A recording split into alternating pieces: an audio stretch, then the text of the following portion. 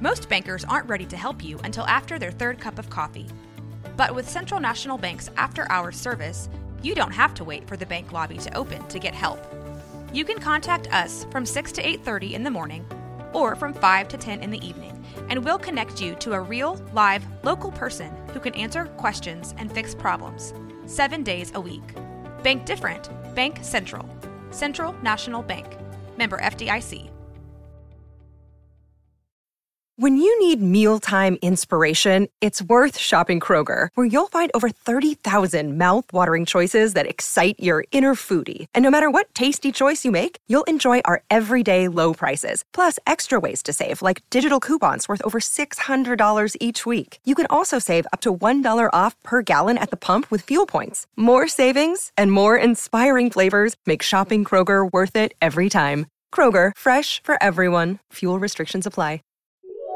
This is a Rogue Media Network podcast. Cowboys obliterate the Giants, and it didn't take long. Even when they looked like they had something going on, all of a sudden, all hell broke loose, and it never got better. David Helman, Fox Sports, we'll discuss that with him. David, also a great college football fan, a fan of LSU and the Tigers. Could there have been a more emphatic, hey, we're really good, than what we saw last night with the Cowboys in New Jersey? I don't think so. I mean, if you can improve upon 40 and not to be fair to them, the Cowboys have gotten really good at hanging 40 points on people in the Mike McCarthy era. I saw last night 12 times in 3 seasons plus 1 game. But even by that standard, to open the season that way, to not allow a single point, picked up exactly where it left off last year. Not a night by the offense that anybody's going to need to be when you're generating that type of pressure and making plays on special teams. Just, sure, it would have been nice to see some tight ends hang on to some passes by Dak Prescott, but I think you're kind of nitpicky at that point. I think it's right up there. I guess if it wasn't the most impressive, we got. I'm going to call you back, Dave. Hold on. We're having a lot of interference, and David Helman on the Cowboys beating the Giants. Giants had moved down inside the 10. They had a false start, then a sack on a bad snap, and then of course the blocked field goal. They ran it back for a touchdown. It was destruction. Yeah, that game was ugly, UGLY if you were a Giants fan, but incredibly impressive for the Cowboys. Hello? Yeah, you're back. Sorry about that, David. I didn't want to sound like you were like the old. Can you hear me now? Oh my gosh, here we go. It's going to be one of those. We'll get him in a minute. So they win 40-0, dominate. They look good doing it. The speed on the defense is just insane, as Phil Bennett brought up to us in an earlier segment with us as well. David, we had Phil Bennett on the show. He joins us on Mondays and looks at a lot of things college football. And he was talking about, and what I said about turnovers, if a ball's in the air, on the ground, whatever, the speed of that defense, which was really good last year, seems to be almost like a track team when there's somebody needs to hunt down, a football or a body. Yeah, I think that's been a clear point of emphasis for the Cowboys since Dan Quinn got to town. I mean, what an athletic group. At times last night against the Giants, it looked like they were playing 2 different sports, or at the very least, this was 2 different levels of football. I just think the Giants did not have the quickness, the athleticism, the tenacity that the Cowboys did. It's been a point of emphasis. I think, with all due credit to all due respect to everybody else, I mean, I think it starts with a guy like Micah Parsons. I mean, when you have a 6'3", 250-pound edge rusher who can run a 4.3, that's rare, even by NFL standards. And I think they've done an admirable job of filling the talent behind him. And I think there's only 1 or 2 units in the NFL that look that impressive when everything's clicking. And I'm not going to be surprised if the Cowboys are the best overall team in the league this year. David, I thought that early on, the Giants ran the ball, right down the field. I thought, oh man, they haven't fixed that yet, and maybe they haven't long term. But how that they adjusted that so fast, and then threw the Giants out of running the ball so quickly. I mean, was really a shock to me, and it seems like something that's happened a lot with the Cowboys and Giants lately, where the Giants are either forced to or somehow forget about Saquon Barkley for stretches during a game.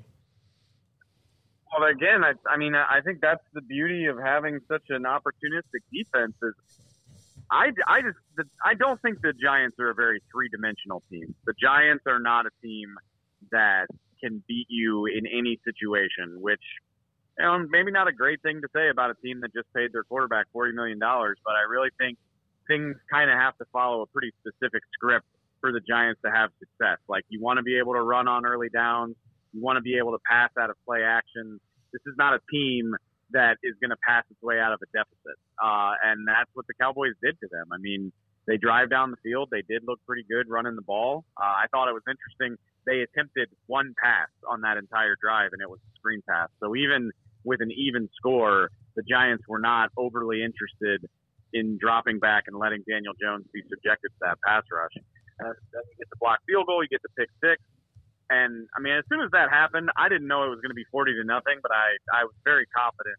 I just don't see the Giants passing their way out of this, not with this pass rush getting this kind of disruption in the Giants' pocket. So, I think that therein lies the problem. It's very admirable what Brian Daboll's been able to do with that team. We'll see where it goes from here, but I think things have to break a very specific way for the Giants to win games against good teams. And unfortunately for them, it all got away from them very quickly last night. I believe I saw the graphic that the Cowboys were 10-1 against the Giants when they opened the season, now 11-1. And it seemed like all those games have been played in the last 20 years. I get that it's a huge monster TV thing that networks would want. But if you're the Giants, do you want a subpoena? Or at least, no, they want to go the NFL and go, listen, we'll play them. We have to twice, but for God's sakes, keep it out of the opening weekend. Please, the Giants got to be saying no mas, no more of this. And I made the joke last night. Yeah, the Cowboys have gotten the better of the Giants in week one a lot recently. Ironically, the Cowboys beat the Giants worse last night when the Giants have a decent team than they did a few years ago when the Giants were absolutely sorry. 2017, 2018, when the Giants were really not a very good team, they put up a better fight than what we saw last night. So, yeah, I think, Brian Daboll and Joe Sheen up in New York have to be saying, please, can we wait until Halloween till we have to play these guys? Can we try something besides the opening night of the season? Well, Washington is always late. Philly's seemingly always late too. So that's why it's always weird to me to see the Giants so early all the time, and the other two not really rotate into that circle so much. David, we've talked a lot about Will McClay and the draft process and the way that they find free agents, but particularly with Thomas and Bell last night, who both made big plays, they are really starting to hit on some undrafted or lower drafted defensive players. And how much of that is Dan Quinn and what he looks for and intersects with Will McClay's skill in finding those guys who can contribute? I mean, I think it's a good point, Paul, but I would argue, the Cowboys have a proud history of being great at finding these guys. I mean, you go all the way back to the 60s and 70s, but even more recently, right off the top of my head, Cole Beasley comes to mind. Tony Romo is obviously the most famous one. Even a guy like Ron Leary, they got 2 or 3 really solid seasons of guard play out of him as an undrafted free agent. So for whatever reason, this has been something I think the Cowboys have always been pretty good at. And clearly it seems to be the case again. Because, Marquise Bell, what I will say about Dan Quinn, it's a joke, but it's a joke for a reason, is that Dan Quinn is enamored with length. And that's what a guy like Marquise Bell brings to the table, big, rangy safety. Well, turns out they're short at linebacker, might as well cross-train him, and there he is making plays on night one. For my money, the coolest thing that happened last night, in my opinion, was the blocked field goal, because Wanye Thomas, undrafted free agent out of Georgia Tech, flies in and blocks the kick. He was probably one of the last 2 or 3 guys onto the roster. And then Noah Igbenogany, this cornerback that they traded for from Miami, again, a big, rangy cornerback. I'm sure Dan Quinn saw his measurables and really liked him. He scoops it up and scores the touchdown. So your last two guys onto the team made the game-changing play that kind of swung things in Dallas' favor. So it's easy for us to roll our eyes at these down-the-line roster decisions and these guys that aren't going to get a ton of playing time, but that's why it matters right there. David Helman with us. All right, David, your college football take for the weekend. Texas goes into Tuscaloosa and wins. A couple of weeks ago, Florida State had the great win against LSU that we didn't talk too much about. And I don't think Paul was even on the show that day. But what are your thoughts about UT and Alabama this past weekend? Yeah, I definitely wasn't ducking Paul. I don't think I've been on in a couple of weeks for various reasons. It's kind of been hectic, which, hey, Paul, all due congrats. It looked like it was going to be another great game, and it really wasn't down the stretch. Hopefully LSU remembers that Harold Perkins is a hell of a pass rusher and stops trying to play him as a linebacker. No kidding. Texas and Bama, what's funny is, going into – that's one of those games where me as an LSU fan, I look at it and I say, well, I don't know who to root for because no matter what happens, somebody I don't like very much is going to get a big win. But then sure enough, second, third quarter rolls around and I realize, like, I'm rooting hard for Texas. Like, I don't like Texas, but I hate Alabama. And by the end of the night, I was throwing up the horns and texting my Texas friends to congratulate them. So I'm sure they'll be very insufferable about it, and I'll regret rooting for them before too long because that's how Texas is. But it was cool to see them get a big win. And the SEC West looks really interesting. I mean, LSU, Bama, and Texas A&M all already have a loss.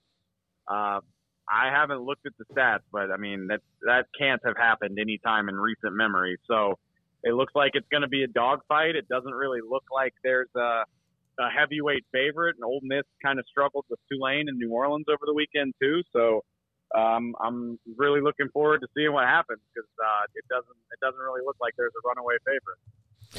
David, I was out last Monday as well, so we haven't even gotten to talk about it. But I'm on to the next group of Tigers here in a couple weeks in the fake Death Valley. Hey, well, it doesn't look as daunting as it once did, does it? And I appreciate you saying that because yes, LSU is the real Death Valley. But yeah, it's a weird year. I'm starting to get really excited about what might be going on here because I don't know. We haven't seen Georgia play anybody great, but they haven't looked all that impressive. They're breaking in a new quarterback. Bama's already got a loss. Ohio State really hasn't looked very impressive. Like I said, LSU's already got a loss. Clemson's got a loss. So with the exception of Georgia, really all the teams that have been ruling this sport for the last decade or so look not as mighty as they once did. So hopefully that means this season's going to be a lot of fun. David, thank you, buddy. Appreciate your time. I know your schedule's crazy, and we appreciate his time on many things. As much a college football fan as anything else, he covers the NFL. We appreciate that.